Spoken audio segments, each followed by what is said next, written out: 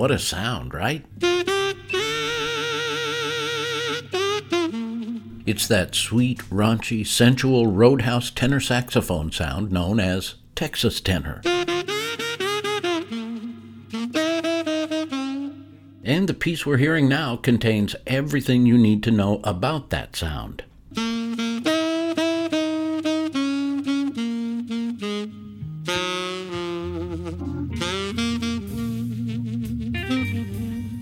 The song we're hearing isn't really even a song, I guess. It's a very standard 12-bar blues, which is one of the war horses of jamming musicians.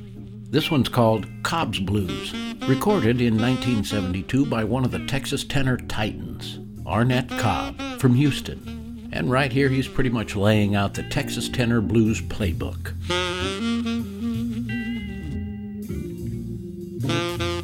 After blasting us with those few phrases of intent that we heard at the beginning of the piece, he then lays way back and plays it pretty for a while. But pretty doesn't last forever, and by the song's end, Arnett is wailing away again.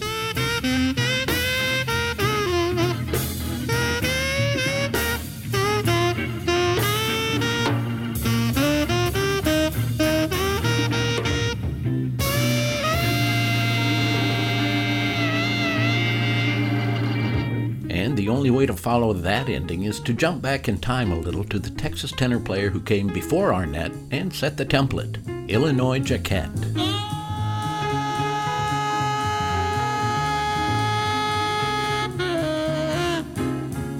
You're hearing a 1968 recording of one of Illinois' little rave-ups called Bottoms Up. But first things first, you might be wondering why a Texas tenor is named Illinois. Well, he quite literally made a name for himself. His given name was Jean-Baptiste Jacquet, but early on, and for whatever reason, he renamed himself Illinois. But he was raised in Houston, so he's legit. He made his name musically in 1942, when he blew that Texas tenor sound into the broader national culture as a teenager in Lionel Hampton's big band.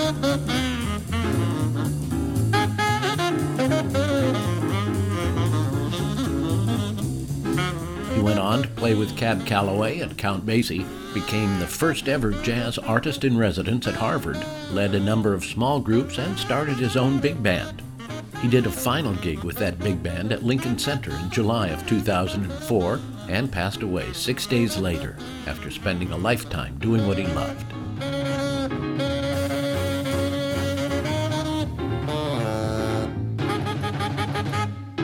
So, if you'll accept a springtime baseball analogy, Illinois Jacquet pitched a complete game, throwing 100 all the way, and chalked up a win.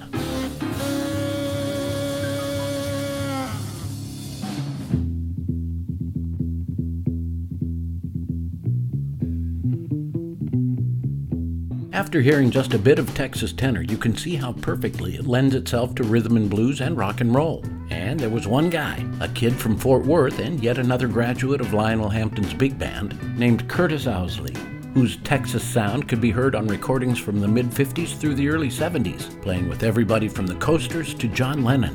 He was also the leader of Aretha Franklin's band and a headliner in his own right, now known by the name he earned, King Curtis.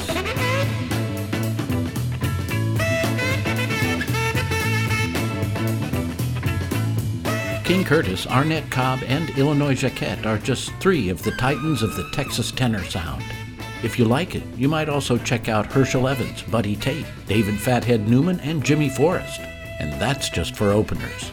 Discovery awaits.